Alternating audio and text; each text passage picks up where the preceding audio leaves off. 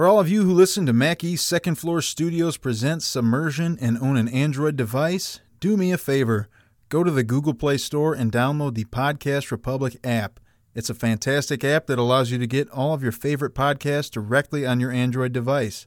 I use the app and I love it. I can search for the podcasts I want to listen to, select them as favorites, and have them all just a click away. Make sure to set Mac East Second Floor Studios as a favorite so you don't miss any of our new episodes.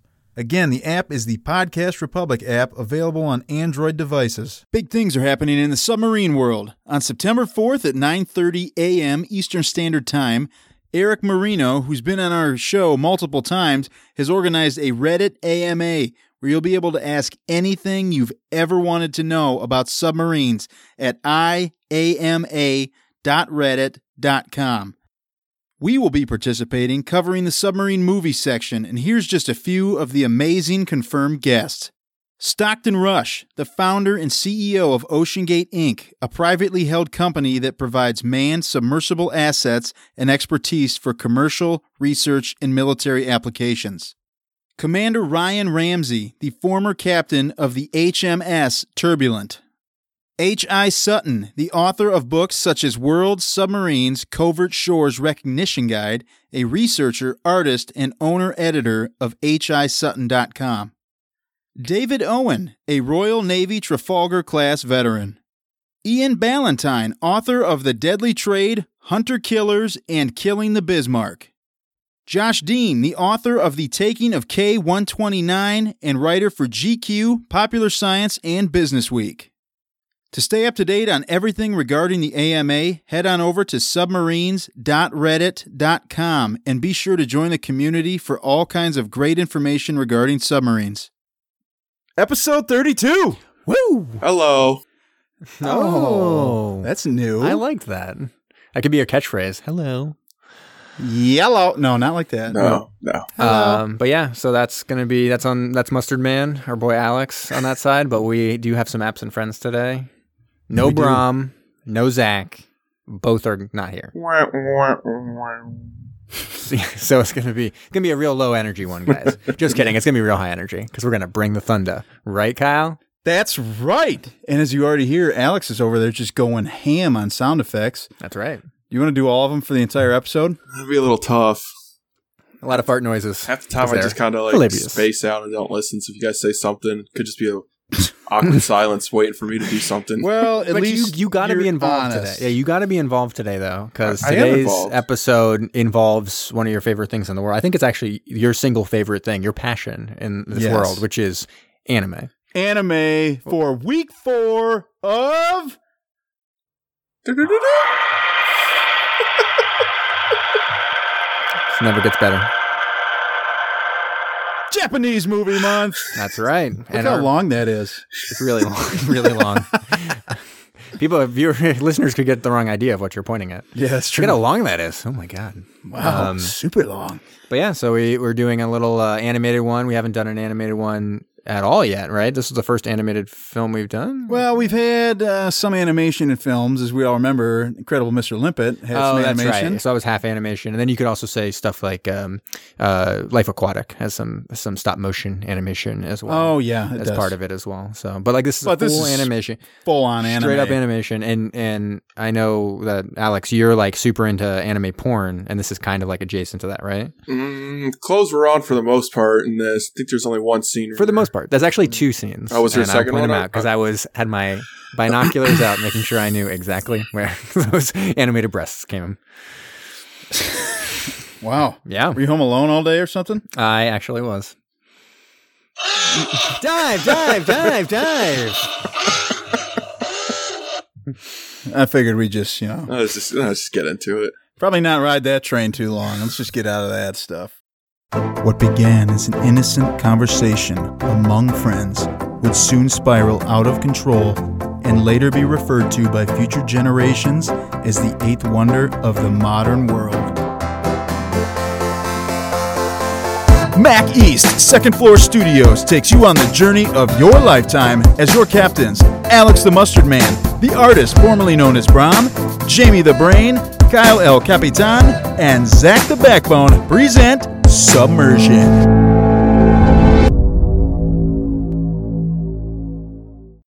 let's get right in to this episode. Alex, what on earth did we watch? And that's a serious question. It's a question. What did we actually watch? Okay, so we watched an anime called Super Atragon. I've heard some people call it Atragon. I don't know why, but I'm pretty sure it's Atragon. Atragon, actually, right? Anyways, I'll get into the trivia. I think it is Atragon. Well, I'll tell you why it's. I couldn't find out if this came out in 95 or 96. It came out in both years. Internet's saying both. Yeah, I think it came out in its 2-episode form in 95, and then was released in a consolidated full-length version in 96. Gotcha. I think that's right. But yeah, it's on IMDb for 2 different years. The exact same movie. Yep. The 96 one doesn't have like much credits though. Even it's not a particularly fleshed out IMDb page, so I don't trust that. I found some interesting things on it because it says one of the main cast was Tomokazu Seki, and I don't think he was in this at all as a voice character. Are you sure he wouldn't have been maybe in the Japanese version of it? Is that possible? He may have been, but even looking at his filmography for everything he does, it doesn't even list this movie on there. So, that's weird. Yeah, that is kind of odd. Well, anyway, Super Atragon is brought to you by the Toho Company, which has brought us all of our other films we've watched. Pretty much, it's all of them. Bandai Visual and Kaite Gunkin. It's based on perfect pronunciation. Yes, it's based on the Shuno Ashikawa novel Kaite Gunkin. And that's not totally accurate because it's actually based on 2 different novels. But is it? That's what it said. I have it in the trivia. I have it in the trivia. Don't worry. Do you have this in the trivia? I saw that, but I did not have it in the trivia. Okay. So that's a good one. And it has some pretty awesome music, and it is performed by the Poland National Warsaw Philharmonic. The premier Philharmonic in Poland, I believe. Is it the only Philharmonic in Poland? I don't know. I just presume that it's one of the best ones. I would hope so. One would think. So before we even get into the actual recap of it, I do want to get a little bit of our expert opinion here. Mustard Man, Alex, what did you've seen more anime than me because I've seen no anime. Never seen any? Nothing? I don't really watch many. I mean, I've seen Akira, really huge ones like Akira and Oh, well, yeah, then you've seen all the good ones if you've seen Akira. Then in Studio Ghibli anime? You've seen all the good ones. Is Studio Ghibli stuff anime? Is that considered anime? I don't know. You're what you're Spirited Away and you're asking the Princess Mononoke. Oh, those movies. Yeah, the movies. Yeah, they just I don't know. I think so. I've never thought of them as anime. Think of this more as anime, where it's almost like a TV movie or all that stuff. Is Dragon Ball and Dragon Ball Z considered anime? I don't know. Is it? Yeah, because there's a manga on it, right? I guess that's true. I guess I've seen Akira because that one is that is based on a manga and stuff, right? Well, I think they made one at the same time with it. That's how a lot of them go. Yeah. So I guess from the expert, how did this one kind of shape up in terms of an anime? It was okay. It had I'll obviously rate it, but it was definitely middle of the road. And is the storyline usually this crazy and kind of weird? Yes. Yeah, you're pretty much confused for a good portion of it until they kind of start explaining it. Okay. And do you at least half? Yeah. Yeah, at least one full episode of the 2 that never comes up. But and because I got the sense that somewhat maybe the English translation was somewhat confusing, or do you get a sense of that being the case, or do you have no idea because you only listen to the English translation? No, I normally just always listen to the English versions, but it made sense to me when they were explaining it. So I don't know, maybe I'm just used to it, but it was pretty along the similar lines of other anime where you get a lot of chaos and you're kind of confused as to what's going on, and then it kind of does shape up towards the end. And this one's kind of a little sci-fi, so it's okay. Yeah, a little sci-fi, but got that war element to it. Yeah. So that brings us into the recap of this film. So, let's get on I don't even know if we can recap the first half. It's going to be real tough because it's because they explain it later. So I'm going to probably mix in some things that we learned later so into it this makes original. Sense. Yeah, a little bit. So we open during World War II actually, and there's some super sweet battle sub called the Battle Station Ra. Is that what Dude, it's the undersea battleship Ra. And they keep on saying those exact words. Undersea battleship Ra. Yeah. We are the undersea battleship Ra. They're never like, oh, hey, let's just go get to the Ra. Get to the undersea battleship Ra. Yeah. And so they're ready to fuck up a whole bunch of shit, but they hear about Hiroshima. Are they? They're just kind of cruising along. Right. But you can see them later. They're just ready to fuck stuff up. And dude, you remember the other episode when you asked me, Do they call it Hiroshima? Yeah. They call it Hiroshima here. Oh, okay, good. I don't know what's correct. Hiroshima. So anyways, they hear about Hiroshima, and there is some funny translation and voice work here, because everyone's like, and then at the very end, someone's like, like just like laughing. I'm like, wait, were you laughing at Hiroshima or Hiroshima? And so yeah, one guy's like devastated because his family was in Hiroshima, and he like runs off of his post or whatever. So he's like, "Hey, get back to your station." He's like, "Bro, let him go." His brother was in Hiroshima. It's like, oh man, okay, let him go to his station. And then all of a sudden there's like a crazy girl in like a costume, like sitting behind the captain. Yes. I'm like, wait, who's that? And she's got like a gold band on her head, and she's wearing like a cloak and like red and blue jumpsuit. Yeah. And she's like, all my predictions are coming to fruition. And they're like, yeah, it seems like the next thing is they're going to take the power source that powers the Ra and totally fuck up the world. And I'm like, what's actually happening right now? What is this? Where am I, and why am I watching this? Yeah. But anyway, they surface real quick because I don't know why. They just go up to the surface. Yeah. And what do they see? An American battleship. The Liberty. We find out it's a Liberty later. Yes. I'm not sure they name it here. And they're like, what the fuck is that? And Annette's all of a sudden like, Avatar. Annette is the person in the weird outfit. Yeah, she's in the weird outfit. And then, she starts screaming, Avatar, Avatar, Avatar, no. Avatar. Avatar, no. I'm like, oh, come on, enough with this. But anyway, literally in my notes, I have, there's a clairvoyant motherfucker who's like, I sense someone on that ship. Yes. That's exactly what my notes say. Yeah. So Avatar and Annette, they're like connected, and they're like basically through the brain, and they're like kind of going back and forth. And Annette clearly wants to like save humanity, but Avatar is like ready to destroy everything. And so they turn the Liberty on the Ra, even though the Ra's like, we're not going to attack. Like, we're totally not going to attack. They're ready to just kind of be like, Hiroshima happened. It's time to like maybe surrender this war or whatever. Mm-hmm. But Avatar, no, is ready to totally blow them out of the water. So they start shooting at them, and they're like, no one fire. Like, we're going to surrender. Then all of a sudden that asshole whose brother died in Hiroshima is down in the place with the guns and is ready to like blow them up. Yeah, because like one dude has total control over all. Well, I guess it is some kind of weird retro futuristic sub, so maybe he does. So he shoots at the sub, and they're like, "Oh shit, we're gonna get totally fucked up." And then Avatar, in a last-ditch effort, like Annette mind melds with Avatar and like knocks each other out. So they're like unconscious, and then the Liberty continues to attack the Ra, and so quickly the captain bundles his XO with Annette onto like a plane and have them fly away. And then but hold on, before this, he's like,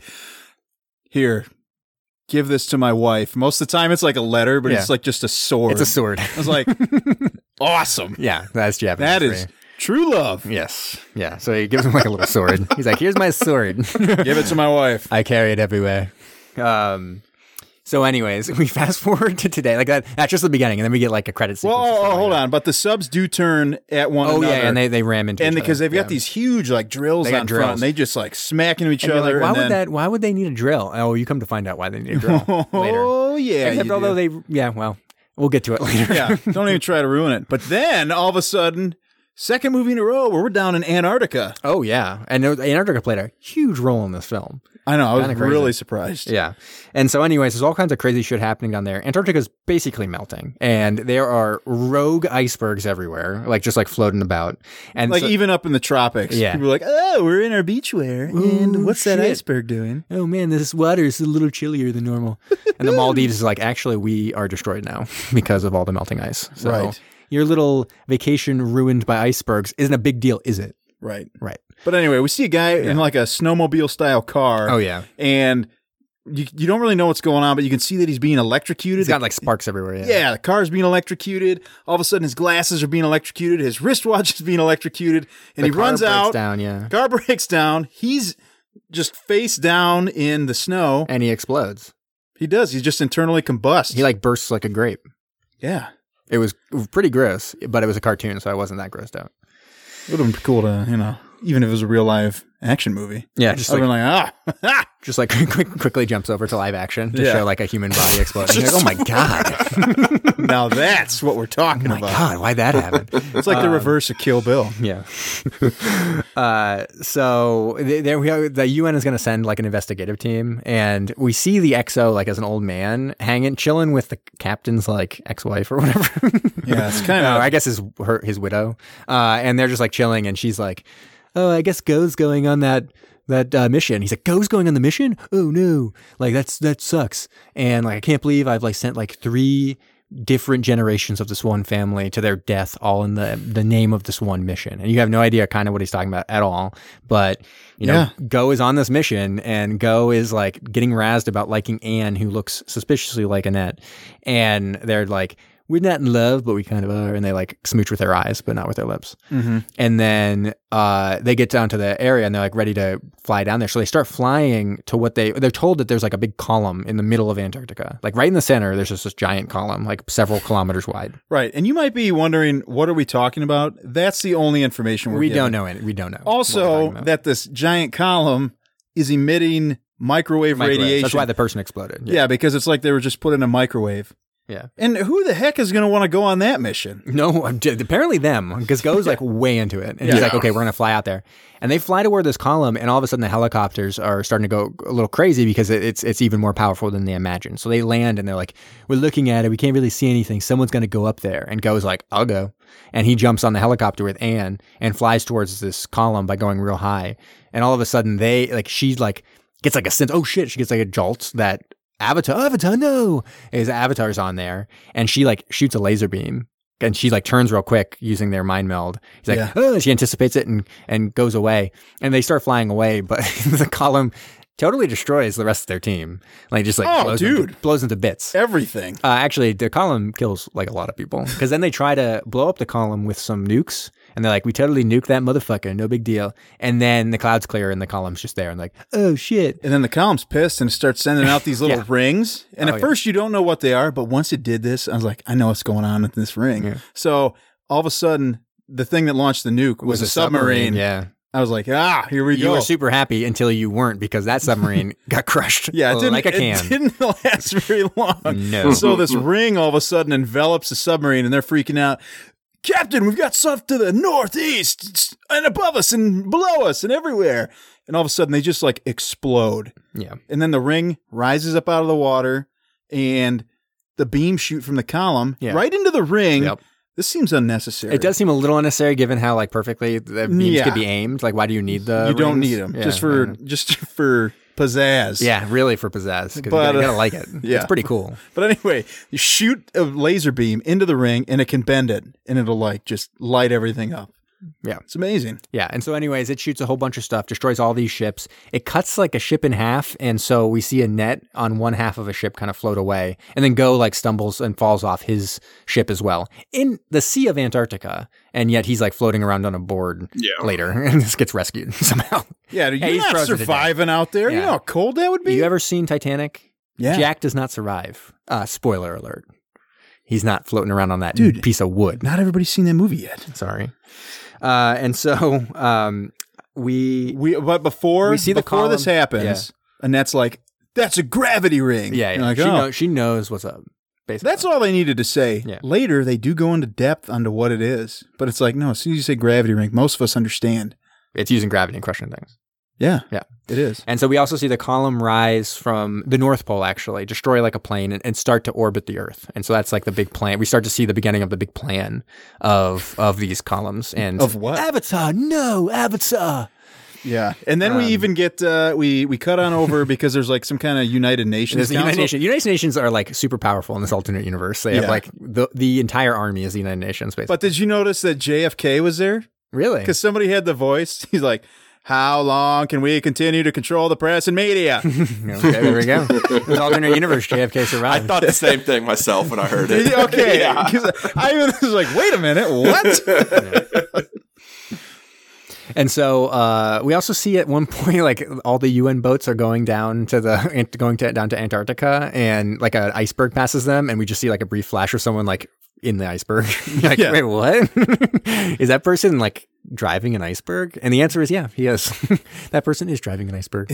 Yeah. And so anyways, a passing seaplane goes and picks up Go, and he wakes up in kind of a hospital wing, and he like creeps around a little bit, and it turns out he's in this giant like structure, and he looks out and he sees the Ra. Sorry, what was it again? The undersea battleship Ra. Yeah, so the undersea battleship Ra is there. And also the ship that his dad left on when he was a kid and never came back, and he was told he died. And he's like, wait, what the fuck? And we were all like watching it.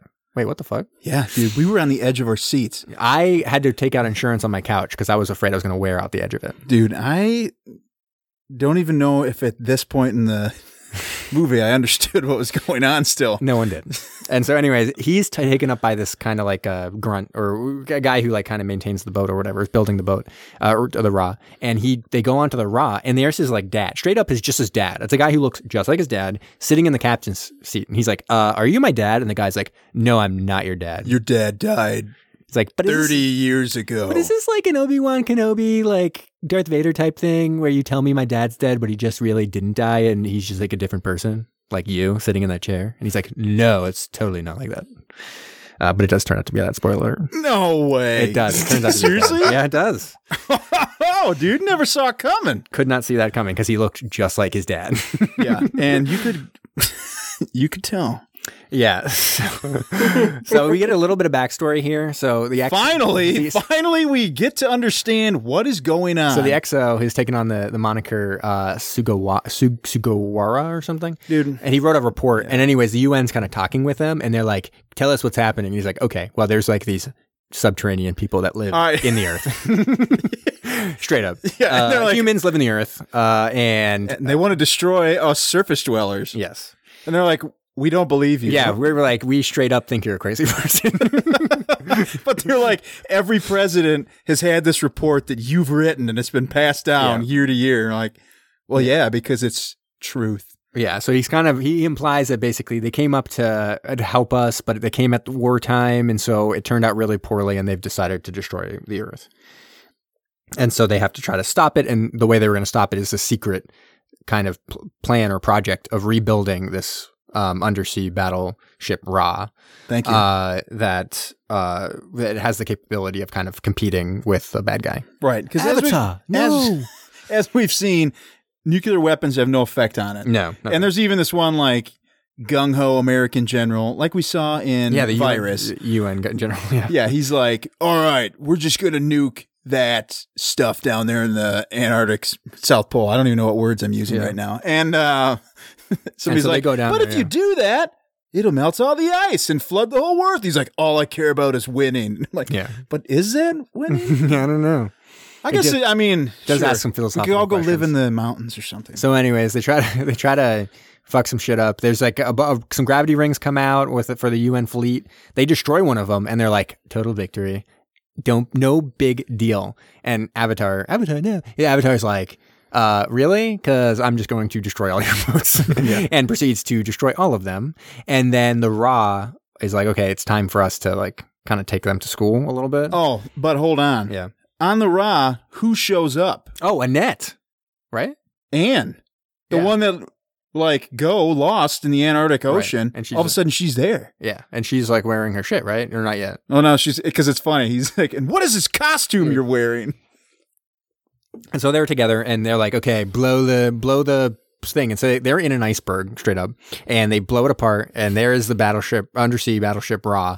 And they basically go out and start destroying everything. And they have this kind of, they have like a shield that makes force field. Yeah, force field that makes it so those laser beams don't do anything. Mm-hmm. So they're able to kind of like blow up a bunch of those rings. This big spinny thing. It's really hard to describe because this thing is insane. This whole movie's insane, but it's like a spinny thing, and like it tries to like go down. Like almost looks like a beehive, kind of a spinny beehive, and it goes down, tries to crush the Ra, and the Ra does this whole thing where it like turns 95 degrees or 45 degrees. This is pretty dramatic because like they're like, okay, these shields will last, but if we don't have the shields on, that thing will crush us. Well, how much time do we have before it crushes us? Well, we have a third of a second. And the captain, like some kind of magician, is all about this new plan that he's got. He's like, hold on, flood those tanks. And somebody's like, I know exactly what you're talking about. We're on. I'm like, what? What are we talking about? They roll the undersea battleship Ra onto its side. Straight up on its side, yep. And then they also gave the controls to go, which made no sense. It was really a bad choice. Yeah. So they had a third of a second. They're going to deactivate the shields, and then they're going to reactivate them. And when they reactivate them, it was like just shoving this beehive thing a million miles in the air, and then they just blast it, blow it up. And destroy it. And they're like, okay, that's pretty good. And Avatar's like, oh, you don't even know what's up, but I'm going to like hide for a second. Like, don't worry about it. And so she kind of goes away for a second. And then goes out and like confronts his dad. He's like, you're my dad. And his dad is like, quit your whining, okay? He's like, no, I'm not your dad. Yeah, stop being a little bitch, okay? He was even going to punch him. Who punches their dad? Yeah. It's like, and then he's like, we're not even part of a country. Don't worry, we're independent. And so, you know what? I am going to admit it. I am your dad, and you have to deal with that shit. And then, then all of a sudden, we see another column like shit itself out of the earth. Yeah, and start to make a ring around it. It goes into orbit, and then that's the end of like volume 1. And now we're on to volume 2. And I basically shit my pants because I was like, holy God, I have no idea what's happening. Like, I actually am not sure what is actually happening. At the beginning of this? Well, I mean, really, they didn't explain all that much. I mean, they explained some in the first episode, but not a huge amount. They had to go through a lot of exposition in the second episode to be able to really explain it. When this opened up, there's like an air battle, and the undersea battleship Ra, it's flying around. Flying. Yeah, it is. Yeah, and I'm like, that was never even explained before. And then later, they pretend like they can't fly. It's so weird. We'll get to that later. But like, I was like, wait, why don't you just fly? Just fly up in the air. Yeah. I saw you do it. I almost wanted to rewind. Like, did I see that? I swear to God, it was flying around. I know. I did a double take because I'm like, wait. Like, that's legitimately happening, right? Yes. You're flying. So the spinning machines are like crushing cities, just destroying cities. And the Ra is a badass and flying around and destroying all of them too. Mm-hmm. And then we find out how the Ra even came to be right here. Right. And this is through some, you want to explain this? It's really weird. So there was like a meteorite, right? Yeah, it fell to Earth, both in Manchuria and then somewhere in America, apparently. That was it, or Canada or something. And I think Canadians wouldn't have given it to the Americans. I think they said it was Canada. Oh, really? But anyways, yeah. I may be wrong about that.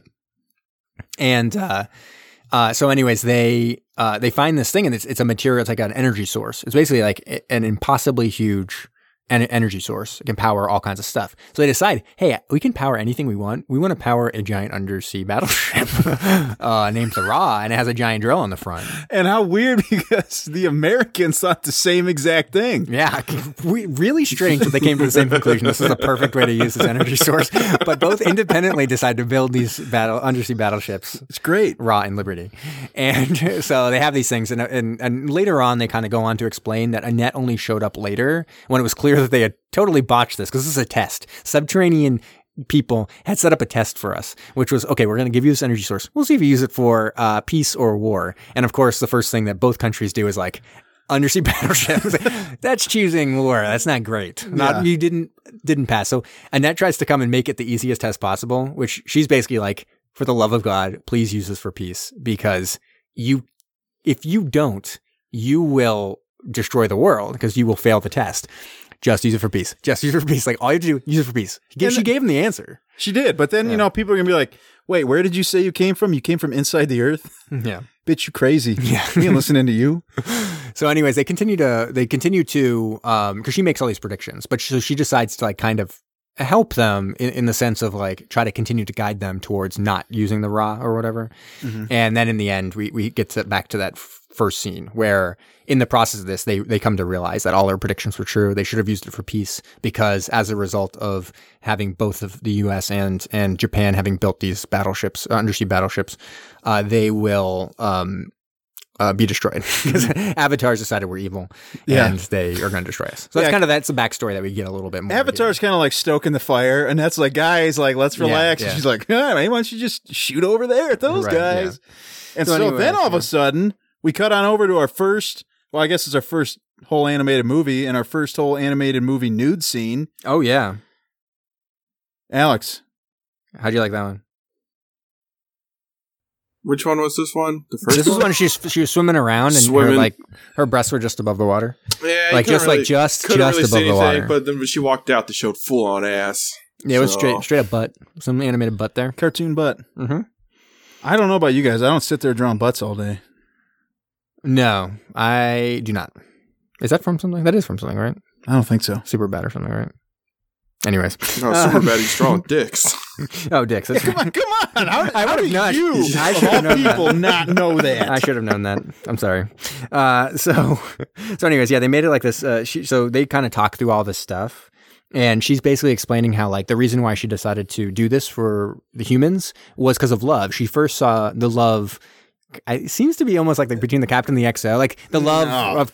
I had a different interpretation on this, but I want to hear what you say about and then later, when she was taken in by the XO, she saw love for him to her as a daughter, but also for then the son of the captain and his wife saw love, and then was able to actually firsthand experience love of someone actually loving her with Go. And like, this was all the thing. Like, she was able to see love and understand it was bigger, something important to save, because they had kind of gotten rid of emotions in the subterranean world. They decided they were not like useful or whatever. And so, because they're not.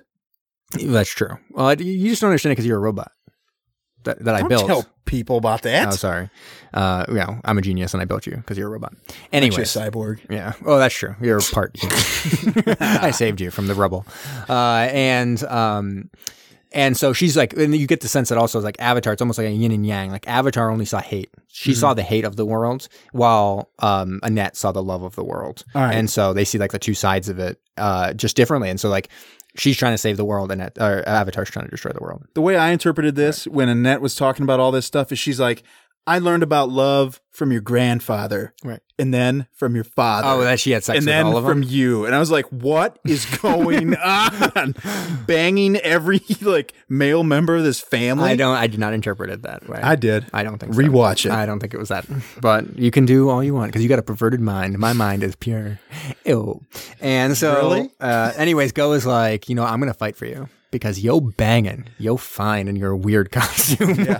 It's like, ooh, I saw you. And I love you. Lady parts. And so anyways, the UN, because they're on the secret island, and the UN shows that they had followed them to the secret island, very much like a 20,000 Leagues Under the Sea type of thing. So they followed them to the island, and they're like, give us the ship, you can't be like unaffiliated, we're going to destroy you otherwise. And they're like, oh shit, like we better get out of here, but like let's try to communicate them like we're not really a threat, don't worry about it, because that worked so well last time, right? And then Avatar shows up. Avatar, no, and Annette's there. Ooh, we are like, we're getting there, dude. We're about there. Yeah. So Avatar's there, and they have like a little bit of like a mind battle, and Avatar starts sending some laser beams out. A mind battle. And she's like, yeah, Avatar's kind of like, because Go's there, she's like using it, like that's her weakness. It's like, I'm going to destroy Go, and it's like mentally, she's like kind of like jabbing at her like memories of Go and stuff like that, who she loves. And then at the same time, she's sending laser beams and shooting at the UN. So the UN's like, oh man, they're attacking us. We better attack them back.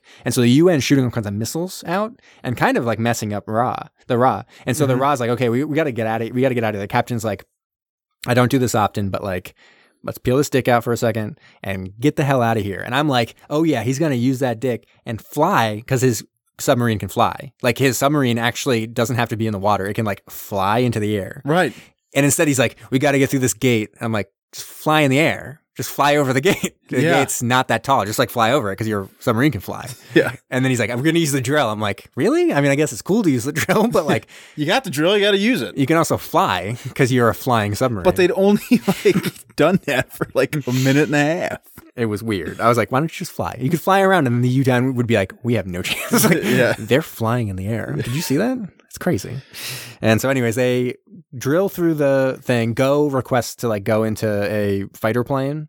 And it's like, what? Yeah, and so he's like flying around this fighter plane around Avatar too. And Avatar's like trying to shoot laser beams at him, and he's like dodging the laser beams or whatever. Mm-hmm. And then they finally, like the Ra is able to get through the barrier, dive into the ocean because the trap is there. So the whole idea of them going back to their secret base is they were going to lure like the main ship, Avatar's main ship, to that location. So Avatar's there, her ship's there. And the ship is how it's organizing this big ring of columns around the Earth, and which is going to destroy. That's going to eventually, once it's complete, it'll destroy the Earth. And since you can't actually damage the columns, they had to figure out a way to destroy this ring a different way, which is basically stopping it from assembling in the first place. Yeah. And it's destroying that ship.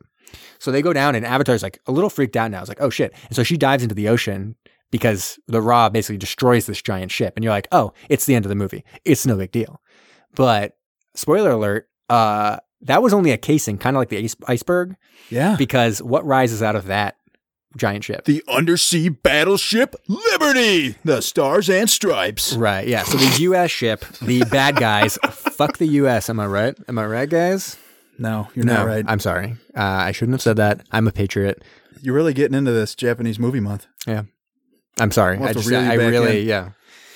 Overdid it there. But anyways, so the Liberty's there, and it's pretty great. I'm not going to lie. Like, it's really kind of taken it to the Ra. Yeah, it is. Yeah. And so the Ra ends up getting sunk straight, like really getting sunk because they're like, oh man, we got to dive. So they dive and then like the Liberty's there and just like shoots them again. A giant laser beam hole in them. Yeah. And like they sink to the bottom of the ocean. I'm not even sure how you survive that. Like it's like half of their ship is gone, but somehow they were able to close all of the stuff. I don't know. They were. I have no idea. And not only that, but because they're like shooting laser beams, they're like a volcano starting to erupt. So there's like magma everywhere. Yeah, like, Jesus Christ. Oh man, now this volcano's active. I'm like, what? I was like, wait a second. What's going on? Isn't the Earth hollow in this scenario? Anyways, I'm not even sure where this magma's coming from.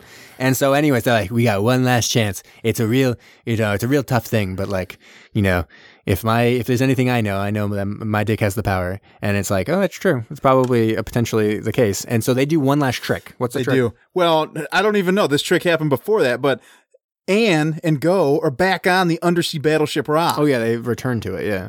How? I think they flew in their spaceship and into it. Bullshit. I don't know how they got back there. Yeah. Yeah. So anyway, we're like right there. Yeah. So they in a last ditch effort, they lure the Liberty forwards or something, and then they like jab them with it, or they go after each other with like their drills or whatever, right? Well, the Liberty does not have as strong a hull as the Ra, and when the volcano erupts, it will torch the Liberty. Oh, okay. So they make the volcano erupt? I don't know how it happened. And so anyways, in the last moment... But it like happened. Avatar, no! Avatar's dying. And in her last moment, she remembers all the good times that she had with Anne, like of them like having like flowers in their hair and like running around. And then there's like a brief moment where you see like a bed and they're both laying on it and totally nude. I was like, wait, what the fuck? I know, I was... The college years. Like, oh, okay. Because they're like, oh, we're kids and we're hanging out. And then that, you're like, what the fuck am I watching? What is this? Yeah. Is anybody behind me? Because I don't want anybody to know I'm watching this. Yeah, so they're on a space bed, like just totally nude for a second. And then the Ra surfaces, the ring is destroyed. Mm-hmm. And you hear like this like, weird quote. It's like, drinks on me, guys. Yeah, I mean, I guess the world's like probably pretty devastated. Oh well. Yeah. And at least we can find a watering hole. And then Go and Annette probably smooch and they have babies or whatever. And they're like weird, like crazy, genetically like modified babies probably or something. But the Ra flies out of the water at the end. Oh yeah, and they're off on a new mission or something, right? They're gonna go to the subterranean world. Yeah, and fuck them up. No, I don't know about fuck them up. We can't assume. They should. I think they should just maybe it's more diplomatic than that, I think. That'd be horrible. It would be a really bad movie if the movie was just the diplomatic negotiations between the subterraneans and the Earth dwellers or the surface dwellers or whatever. Yeah. So that's that movie, man. I don't even know how you describe. We tried to describe it, I guess. It wasn't great. Description wasn't great. I'm not saying the movie wasn't great. I'm saying our description was not very good. 10 out of 10. Okay. So Alex, what do you think? What is going to be your official score? My official score, I'm going to give it a 5.5. It was okay. The music, as you mentioned before, I mean, they actually got a Philharmonic to do it, so the music sounded good. It was fine. We did see a lot of underwater stuff, which we like to see. It's a little too sci-fi for me with the whole... I don't mind like the space stuff and everything that's happening out there, but it's when it gets to the underground and then like also switching stuff that happened during the war. I mean... That is always strange. It's really, really it's always weird a little strange. Stuff. Especially when... especially when it's big stuff, because like U571... They switch stuff around, but like it's stuff that like no one really knows. Yeah. Like the layperson. But even in this, like at the beginning, if it was during World War II, the Japanese people were like, no, we don't want to attack, when in reality they were relentless and would attack any chance they got. So it was just a little strange. But other than that, it was okay. It was decent. I liked it. I'd probably watch it again if I had to. If you had to. If I had to. Yep. If there's nothing else on, I'm watching it. So you were required, but if they passed a law that's required all citizens to watch it again. Well, then yeah, I would. Yep. We should run for some local government positions and try to get that enacted in the city. You probably have to. You probably have to make more DVDs, or at least get Netflix to have it streaming. I did think it was pretty cool, though, the giant drills in the front of the underwater ships. I don't know why. I thought it was really funny. The very first scene, though, like when the Japanese turn on their drill to go ram the American ship, the Liberty. And the Liberty just turns around and it's got 3 of them. Like, it's just like I laughed at that. It was pretty funny, that kind of stuff. Yeah. Americans. I was going over the top. So not only did both nations with this ultimate power source make undersea battleships, but they also put drills on drills on the front of it. Yeah, it's all so crazy. I don't know. I wish there was a little bit more backstory to it, because since it did come from underground, like, I'm wondering if they were trying to use the ships to dig under the water. I really have no idea, but it was pretty cool. Oh, not to mention, like, the people that they have doing the voices, at least for the version we watched, they've all been in a lot of other good anime. So, like, they had good voices doing this. And aside from that one guy that you mentioned at the beginning that just kind of laughed and sounded weird, the voices, I mean, they were pretty good voices, and they got pretty good famous people to, at least in the anime world. They seem to have very extensive IMDb. They were in a lot of movies, and a lot of movies that they were each in. Like, they seem like they're like kind of a set cast, or a lot of them are in the same movies together. Yep. So they're kind of the premier set of people a little bit. Yeah, I mean, I agree with a lot of it. I had some fun watching it just because of how crazy it was. It made me actually want to watch some more. Just to see what they're like. Like, I haven't seen some of the big ones out there. Like, what's it called? Like Neon Evangelion or something like that? What's that one? I have no idea. Yeah, Neon. I know exactly what you're talking about. Yeah. There's ones that I've heard of before. I've just never gotten around to, or like Appleseed, and these ones that I've heard of before that are, somewhat bigger anime that I've never seen. And now this makes me kind of want it, because they're just so crazy and weird, and at times like visually very interesting. Just like the weird stuff that they're doing with the animation and things like that. So I enjoyed some of that stuff. I did think they had to do a little heavy lifting on the exposition in the middle, trying to make up the fact that you had no idea what was actually happening, and they really chose something very convoluted with just having it be a subterranean group of people or whatever. It could have just been like an undersea kingdom or something. Then you don't have to go to all this like trouble of like making this crazy ring that's made of like microwaves and stuff like that. It's like, they're just going to destroy them. Like, it's fine. Those rings, to me, looked like they were at 90-degree angles, right? At the top and bottom, the columns. How are they going to make a circle? They're small in comparison to the whole circle around the earth or whatever. Fine. So they just had to tilt them a little bit, but you're right. They wouldn't have perfect. They wouldn't be able to touch perfectly against each other. All right. Unless they're a little sloped. For all we know, they're very, very, very slightly sloped. Oh, I'll have to do the back of the envelope math on this one to see how sloped they are.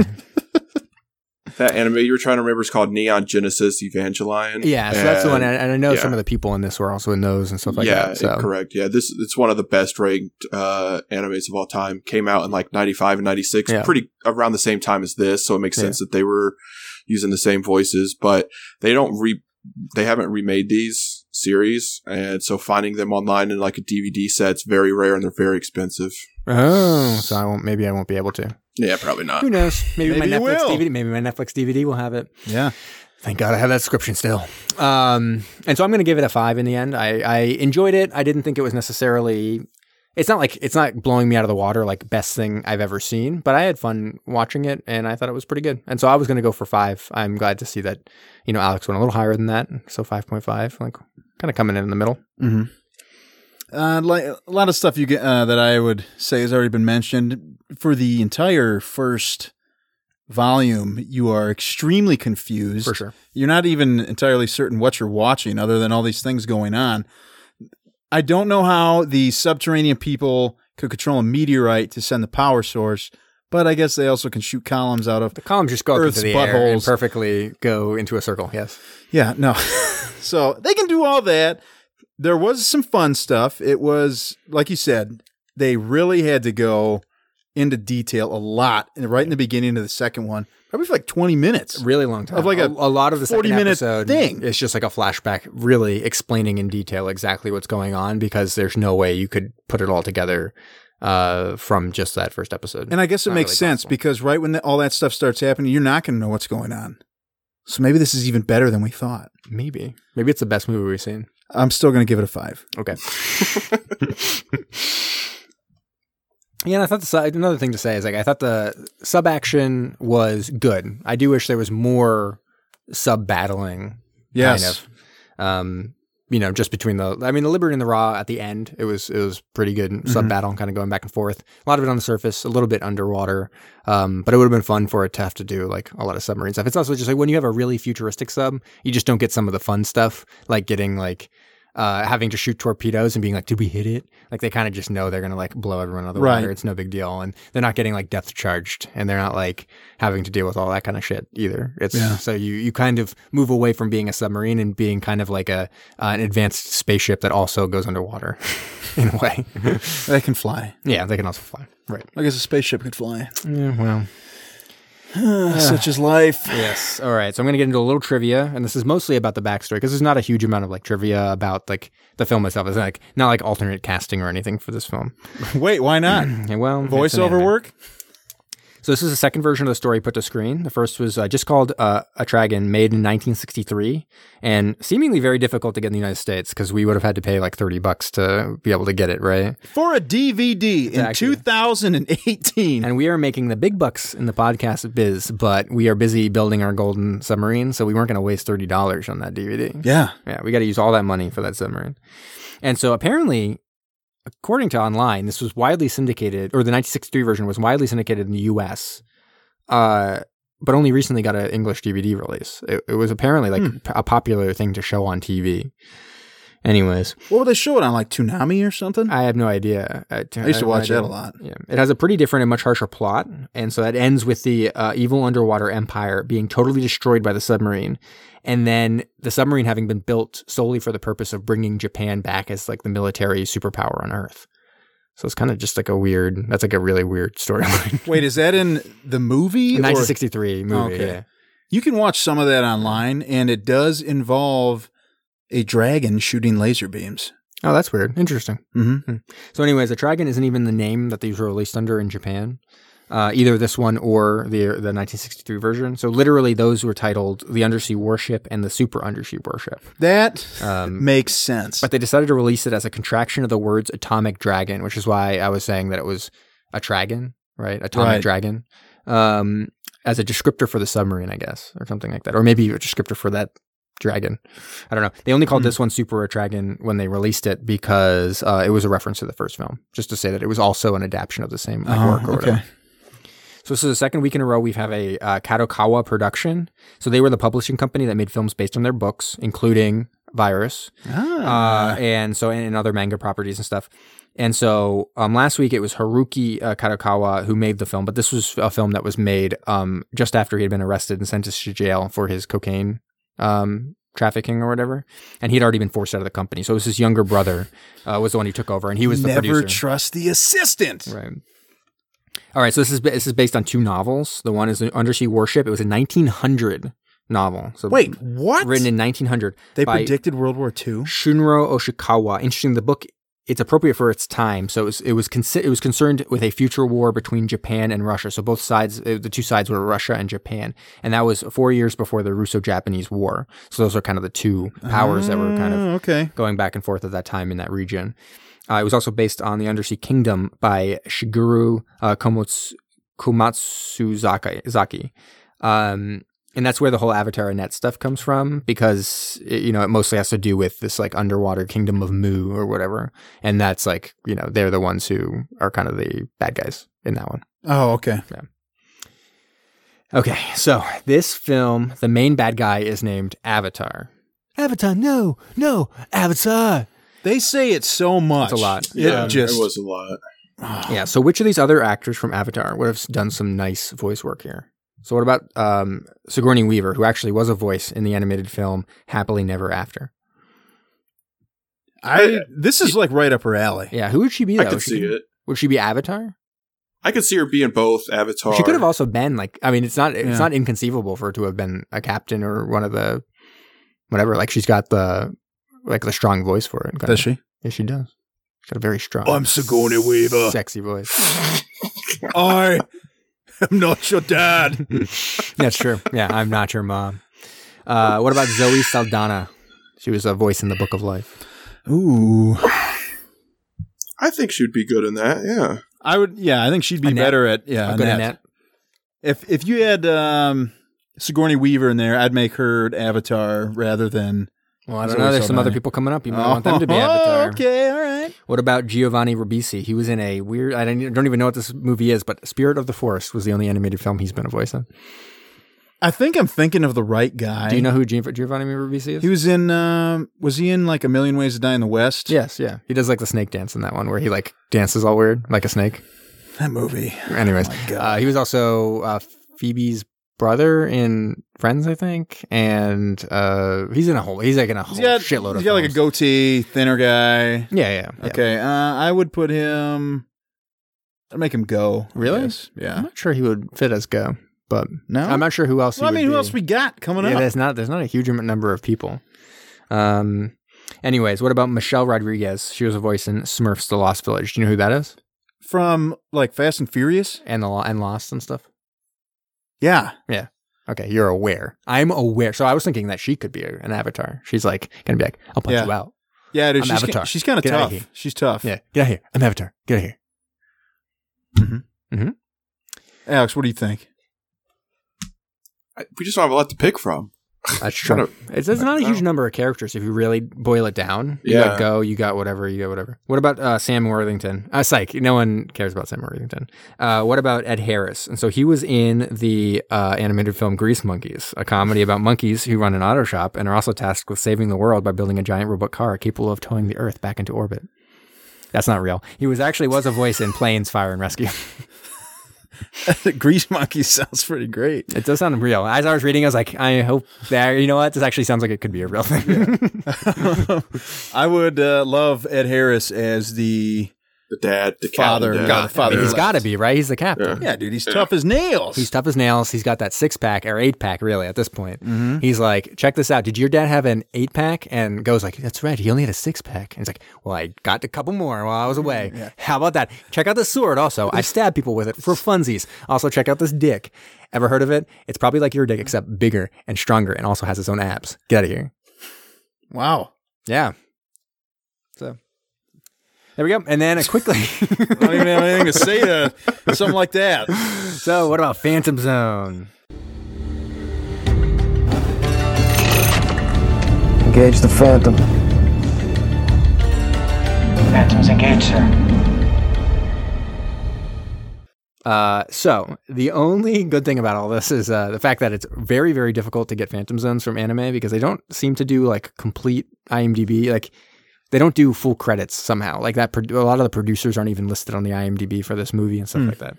But they do have Japanese and English casts, so it kind of like widens the web a little bit. So the voice of Avatar in the Japanese version was Kikuko Inui, and she was also a voice in Professor Layton in The Internal Diva. And I was a little worried because I know the Professor Layton like property as like a video game, and I was like, wait, why would they have a submarine in Professor Layton? So you can actually watch this online, and I watched and I saw some submarines. So I was like, okay, wow, definitely some submarines. Close call. Yeah, so I saw them. And so in that, Koichi Yamadera voiced Pierre Starbuck in the Japanese version of that film, and he also played a television producer in. This is the greatest title I've ever read. Godzilla, Mothra, and King Ghidorah, Giant Monsters All-Out Attack. Oof. And it makes me wonder why we aren't watching this right now. Wait, what is it? All Out Attack? Yeah, Giant Monsters All-Out Attack. Oh, All Out Attack. Yeah. Giant Monsters All-Out Attack. Dude, I hear you, and I think we might have Japanese Movie Month. I'm pretty sure a submarine, as I was reading the description, I'm pretty sure a submarine like saves the day in that one. Like it really? It goes into underwater. It goes underwater and into Godzilla's mouth and blows him up. Oh yeah. Don't worry about it. Dude, there's always like a weird fine balance with Godzilla, whether you should kill him or well, actually, yeah, now that I think about it, I'm not sure if whether it was King Ghidorah or Godzilla that was exploded by the submarine. Oh, okay. Probably Ghidorah. So anyways, that film features Hideo Amamoto. He played the High Priest Mu in, you guessed it, the original Atragon. Uh-oh. And we used that in the Lorelei cycle to get to Latitude Zero, which also had its own cycle to get to Phantom. So I'm not going to go all through all those because there's like 500 films. Anyway, I could have done that. I probably could have done that quicker, but I liked this one because it went through Avatar. Yeah. Or sorry, Atragon, the original one. Atragon. Yeah, you got to do that. No. All right. It's time. It's subs world wide.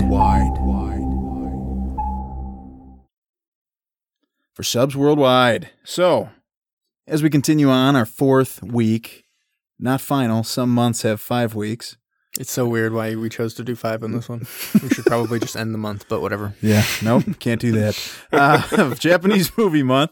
I want to do another Japanese submarine because I have to. I am bound contractually to do a Japanese submarine by contract that I wrote up myself. So anyways, This is the I-400 class submarine. Oh. And I wanted to go with something that's a little non-traditional here because a lot of the other submarines we've seen have been pretty normal. How often do they change from one to the next? Well, this one, Japan put out some crazy stuff, and this one's pretty flippin' cool. Did it transform into like an animal or something? Oh, that'd be cool. Yeah, it would be cool. Transformer. So anyways, this is the largest submarine of World War II and remained the largest ever built until the 1960s. So Was that when that French one came out or something? No, there was something else. But you might say, well, why on earth do we need such a big submarine? Well, you might need a large submarine if it's also an aircraft carrier. What? So you would say almost like it's an undersea battleship. Yeah, that's why I was like, okay, this is the one that I'm going to do. Wow. So this submarine aircraft carrier was able to carry 3 Aichi M6A airplanes. They're an attack float plane. They would surface, launch the float planes, and then dive again quickly. Now you might say, like, why? Why do you need this? The admiral at the time, Isuroku Yamamoto, the commander-in-chief of the Japanese Combined Fleet, decided that after Pearl Harbor, he wanted to be able to sneak up closer to the U.S. and launch planes and run bombing missions. These were designed to be able to go back and forth from the U.S. to Japan 3 times, or they could go anywhere in the world once and come back.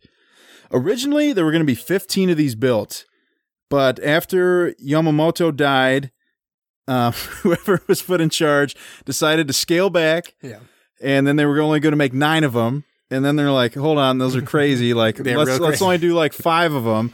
But then they're like, well, we already have 3 built. We'll just stick with that. So 3 were actually built? Yeah, 3 of them were built. Are there any that you could still see, or are they all gone? Well, we'll get into that in a minute. Okay. They also, Alex, you'd really appreciate this. They had a collapsible crane on top. Oh, yeah. They got to get that airplane on there somehow, originally. Yep, exactly. Yeah, you did love cranes. I feel like I remember that from an earlier episode. Probably like episode like 4 or something. So these airplanes, they don't land back on there, do they? How do they... No, they're float planes. So they've got the big pontoons on the bottom. Yeah. Oh, okay. I got you. So you fly close back, pick it up with a crane, put it back in. Okay. So these have 8 torpedo tubes, but they're all in the bow. They have none in the back. It also had 2 parallel sets of demagnetization cables that run along the sub to, and you might say, like, why do you need that? Well, there are underwater mines that use magnetic fields, and if you can... Like when something metallic comes into it, it'll blow up. But we won't have to worry about that because our submarine's made of gold. Right. Yeah. Doesn't. So, okay, we can do anything. We can cross off demagnetization wires off of our like to-do list. Save some money there. Yep. They had specialized air search radar that could detect airplanes from 43 nautical miles away. Had 2 periscopes. One was for daytime. One was for nighttime. Those are both products of Germany sent on over. One of these was actually outfitted with a German snorkel so that it could run its diesel engines to charge back up its batteries while it was at periscope depth. And the funny thing is the only reason that thing got retrofitted was because it was damaged by an American mine. So I don't know how well those demagnetization cables work anyway. But they got those on there. Due to the size... With the included aircraft hangars, American planes could spot these things pretty darn easy because they're flipping huge, and they couldn't even dive that deep. So like there'd just be this massive, shadow apparently, like just underneath the water. Because they could only dive down to 330 foot. Oh, wow. They're 400 foot long. They had 4 diesel engines that could generate 2,250 horsepower apiece, 2 electric motors that could generate 2,100 horsepower apiece. While it was on the surface, it could go 18.7 knots, which I feel like is pretty good for this time period. Yeah. Just 21.5 miles an hour. Submerged, though, it was pretty slow at 6.5 knots or 7.5 miles an hour. I even saw something that said only 2. Did you notice the weird error in the film that we just watched where they asked what speed they were going and someone said like 20 knots per hour? Knots per hour? Yeah. Oh, I didn't notice that. Yeah. Maybe that could have been a translation thing. Yeah, that probably was. But later they used knots throughout. But I was like, that was weird. Like even it sounded just really weird to my ears. Knots per hour. Like, what are you accelerating? Oh, get out of here. So anyways, you might wonder, like when you ever see a normal aircraft carrier, they got like most of the deck is a runway. Yeah. Yeah. These planes were launched with what they call an air catapult, which I imagine is flipping awesome. Well, that's what most big rubber band, yeah. That's what most air carriers have. They have catapults on regular aircraft carriers. Oh well, yeah. But this one maybe I guess I'm learning something. Maybe they had to do this one differently. Just probably it wasn't like running along anything. But yeah, the deck of an aircraft carrier isn't like so long. Yeah, that's true. They still have to catapult them off. Yeah, that's true. But even then, it would have to be one hell of a catapult because this submarine, you would imagine, it's only 400 foot long. Yeah, they're basically going like from standing, kind of. Wow. Yeah. So, anyways, you asked what happened to these. Could we see any of these? Are any of them around? No, we can't. So. The I-400 was captured by the U.S., and they decided, hey, let's use that as target training. So technically what you're saying is that we can see this one. Oh, yeah, if we get our scuba licenses. Yes. Or certifications. I wonder where it is. Now I want to find out where it is. Where was it sunk? They've got information on it. I'm sure we could find them. The I-401 was also captured by the U.S. and also sunk as a target. Double the chance. Yep. And the I-402 was converted to a tanker submarine. Didn't even know this existed. Me either. And it was funny because it was converted to that in June of 1945, decommissioned totally in November 1945. It was not a very good. Yeah, it wasn't a very good tanker submarine. So that's a waste of money. Or maybe they didn't need them anymore because the war was over. Yeah. War was ended, we decided that we don't actually need a giant tanker submarine anymore. And then they also sunk that one as a target. Well, that one's going to be harder though because my presumption is that one was sunk in Japan, whereas the other ones maybe sunk in America. Could be. In the Great Lakes, perhaps. Probably not. But you never know. You don't want to. Yeah, we don't want to exclude the possibility that it's sunk in the Great Lakes. Yeah. All right, Alex. You got any news? I got a couple articles here. As I've this is where we does he have a theme song? He never got a theme song. For news, I was just singing that. Might be time that the news gets a theme song. Yeah.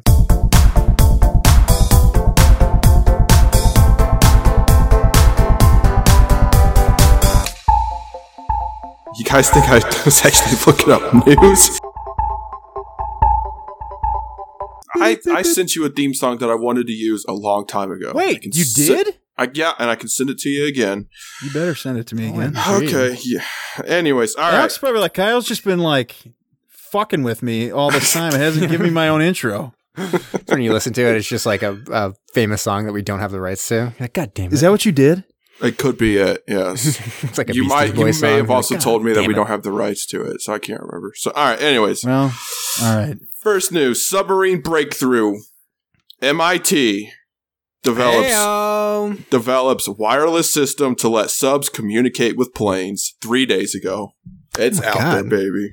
Yes. So, now, from what I'm reading according to this, submarines, they don't actually have to surface if they want to get a message out. This new system that they have here can just send it directly from underwater, and they can also receive. So, I guess it's pretty big news. That's awesome. Because then you could stay hidden and like actively communicate. Yep, that's exactly what they said. They said this way, Well, I guess the biggest thing is just them having to resurface. That could give away your location. Oh, big time. But they said that this could also help with the disappearance of the Malaysia Airlines flight to help with aircraft tracking with undersea crash sites. I don't know exactly how that would work, but they said it could also help. So interesting. It's kind of cool. Does it say how far away they can communicate? Yeah, that might be giving away secrets. I don't know. Oh, yeah. Because I was going to say, like, yeah, you would stay hidden, but if you've got an aircraft just like circling this area, it might look suspicious. It might look a little suspicious, yeah. But I guess if you're doing like a really large area, maybe. But then then people be like, maybe there's a sub in the area, but we don't know where it is. Yeah, but you can see it. Like I can understand maybe what they're saying in terms of because would you say the technology is that the submarines can communicate directly with this plane and the plane can communicate with the submarines? Is that right? Mm-hmm. Mm-hmm. Yeah. So like, imagine if you were trying to search for something like Malaysia Air and you have 3 different submarines kind of supposed to be searching areas or whatever. If you the way they do a lot of that searching now is based on probability. And, you basically say, okay, I searched this area and you start to eliminate just by like probability where the most likely scenario is, like where should the submarine then go as like to give them the best chance of potentially finding something of interest given like all the factors. If you have 3 searching, you could start to coordinate all their information together and direct all of them at the same time to kind of move in a more concerted way to like cover area. Rather than have them kind of like I said. And then in that case, it wouldn't matter that the plane's circling because no one's searching for those submarines. The submarines are doing some like particular mission together. Yeah. So I can see that definitely being like an application of that. I bet you this is just the tip of the iceberg because I think with the advancement in ROVs and stuff like that, maybe one day, I mean, I know wireless is not as good as wired, but there could be limitations with where you can get if you've got a huge tether on. Yeah. Maybe it could help in that application or open the door to it anyway. Science. Gotta love it. I love science. Yeah, you do. All right, so that was big submarine news, number 1. Number 2, it's not really... I've mentioned this movie before. It's not really submarine news. Yeah, but as I've mentioned several times before in other movies, I always like to refer to my movies as Top Gun because it's one of my favorite movies. And as you guys know, Top Gun 2 is coming out. Best volleyball movie ever made. And as of 2 days ago, they released an updated cast list on it. Can you guys guess who's in it? Val Kilmer. Yes, he is. He is going to be in there. Dude, thinner? They said that he's been working out, so we'll see what he looks like. But no, that's not who I was going for. He's not going to have a big part in this film. Just to let you know. So our boy Tom Cruise is in it. Yes, for sure. You know what I'd love to see in something like this? You might even guess it right on the nail first time. Channing Tatum? Nope. God, jeez. The Rock. Nope. Vin Diesel. I'm just gonna, Jonah Hill. No. Our guy, Ed Harris, he's going to be in it. No way. Yeah. Is there going to be a submarine in this film? There's got to be a submarine. They got to do a submarine. There's got to be some kind of submarine in this film. They haven't mentioned anything about that yet, but yep. Seriously? Ed Harris is coming to it. Yeah. My serious. God. He's got to be the good guy, right? He's going to be some like admiral or something.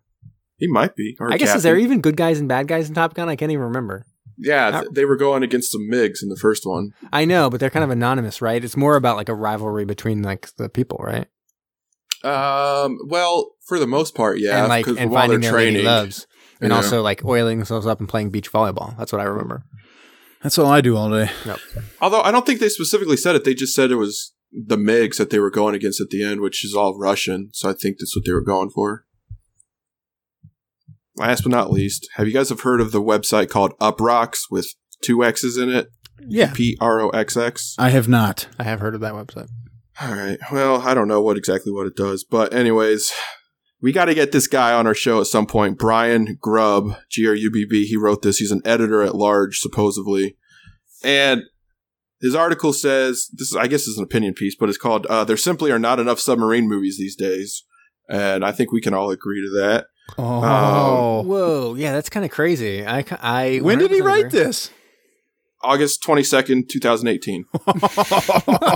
Dude, you send us the link. We're getting in contact with Brian I Grubb. will also let him know that there are a shitload of submarine films. But there are not enough new ones. We're only hitting the tip of the iceberg, So baby. he goes on to say that he thinks that a problem with this is because the big ones that we've always talked about, like Hunt for Red October and Crimson Tide, both kind of have something to do with red in the name or that color, and that it had really good people named Alec Baldwin and Sean Connery in it, or Denzel Washington and Gene Hackman's, like really good actors. He says before that point, like you could make an argument that Harrison Ford was in any of them because he was like that big of a guy. But then sure enough, after that, he came out with K-19. And then he says this is where things started taking a turn because he said the movies just aren't named good enough. And that's probably why nobody was going to watch them because the names were bad. And he goes on to say K-19, U-571, and now the latest one that he mentioned, the Meg. So he goes in to mention The Fate and the Furious, which we have yet to review on this, but he does mention that in there. Did he factor in Hunter Killer? Because that'll be coming out. I think that's got a good catchy name. Exactly. He didn't even mention that, but he says at the bottom, he says, I would love to see a new movie. The Meg doesn't count. There aren't any new good ones coming out, and it's bumming me out. He doesn't even mention Hunter Killer. So it's not the very greatest. The comments, though, the very first comment on this is like, Gerard Butler has a new submarine film coming out, doesn't he? Well, so this guy didn't. It's like when the Meg was coming out, I read a article or a review of the Meg, and basically the review was somewhat mediocre or whatever. And he's basically, the review was, he was one of the, somewhat good reviews for this one, and was like, there's not enough shark movies that come out. Like this is why this is going to be a huge success. Like we don't have enough of them. And I was sitting there being like, we are literally in an unprecedented rate of shark movies being released, because there's been a major shark movie release. It's the third year in a row that one has been released. And it seemed crazy to me, like he had no idea that there was these other two major like releases in the last 2 years. What were the other ones? 47 Meters Down, and then The Shallows. The last 2 years. Oh yeah. And it seemed crazy to me. And then halfway through the article, this guy says, "Oh, and The Shallows and 47 Meters Down don't count." And I was like, "Wait, what the fuck? What are you talking about? Why don't they count?" I'm so confused. It's like, why wouldn't they count? Like they are shark movies. Yeah. You see, I think we'd like to have this guy on, especially Kyle, because at the end here he says maybe the next John Wick movie could take place in a submarine, and I feel like I just said that today at lunch. I said, okay, Yeah, there you go. because we were at lunch after bowling, and I looked at my one buddy. I was like, "Dude, John Wick 3 is coming out next year," and I said there should be a submarine in that movie. Yes.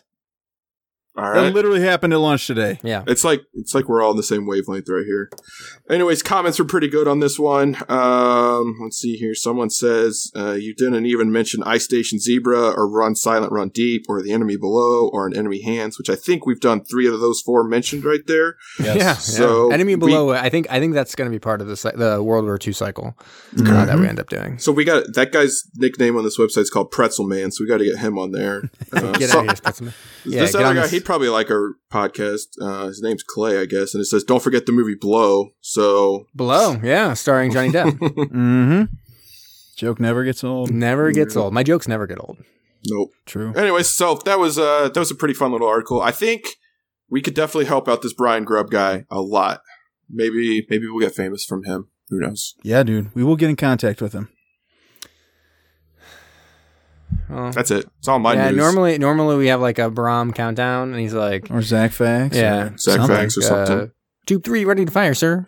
And things like that. But What would he do? Like top 10 anime? Do top 5 anime real quick. All right. Did you even list? Did you even say your favorite anime? Well,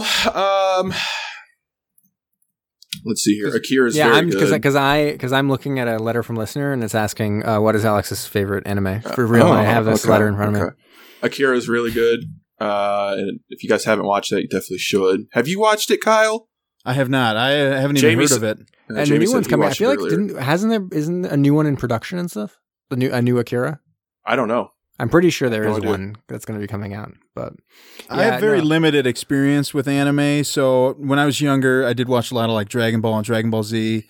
This was like a movie though. And, okay. It came out in '88, and it was still really good. It's got let me pull it up here. 87 on Rotten Tomatoes and an 8.1 on wow. IMDb. when really I was good. growing up, I got really into animated films, including like all the Studio Ghibli stuff. So like Princess Mononoke and Spirited Away and Porco Rosso and Kiki's Delivery Service and My Neighbor Totoro. Oh, I've and seen those. ones. I've seen some of those. And all those films, and I watched all those. But then, Akira was on there. Grave of the Fireflies is another one that's really sad. It's like kids after Hiroshima, and they just have. I mean, animation in Japan is just like much different than animation in America. Mm-hmm. And I got really into all forms of animation from all different countries for a while. So I watched a lot of those. I just never really got into the anime of like based on mangas and stuff like that for the most part. I think I first of all, I was renting these all from my local video stores. It was like whatever they had. Right. They didn't have Kind of limited. Yeah, a little bit. But when I was growing up, I don't know. Akira, I remember it being really weird, but intense. Like it's an intense film. Yeah, it's really good. You guys should watch it again if you haven't watched it in a while. It's pretty good. Yeah.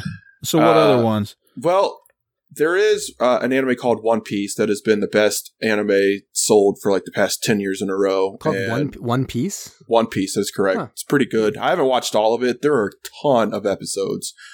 They've been printing episodes since 1997, and they come out all the time. I don't know exactly how many episodes there are. I'd have to do some research on that, but it's a lot, and they're 30 minutes each. Of course, then there's Death Note. Don't know if you guys have heard of that, but that's an anime. I think you can watch it on Netflix or something. That's pretty good. You talking about Death Wish starring Bruce Willis? Nope, Death Note.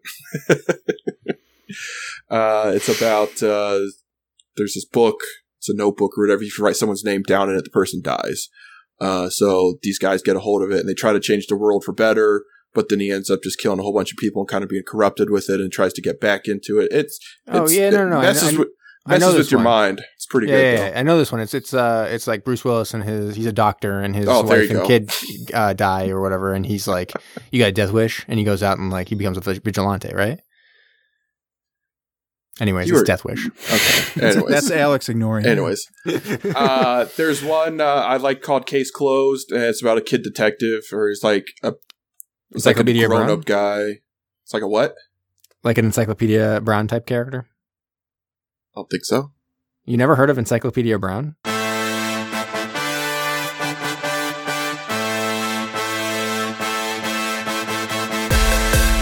Thanks for listening to Submersion. Find us on SoundCloud and follow us on Facebook, Instagram, and Twitter. Can't get enough of us? Don't forget to subscribe for new episodes every Thursday. And if you like what you heard, please go ahead and give us a rating.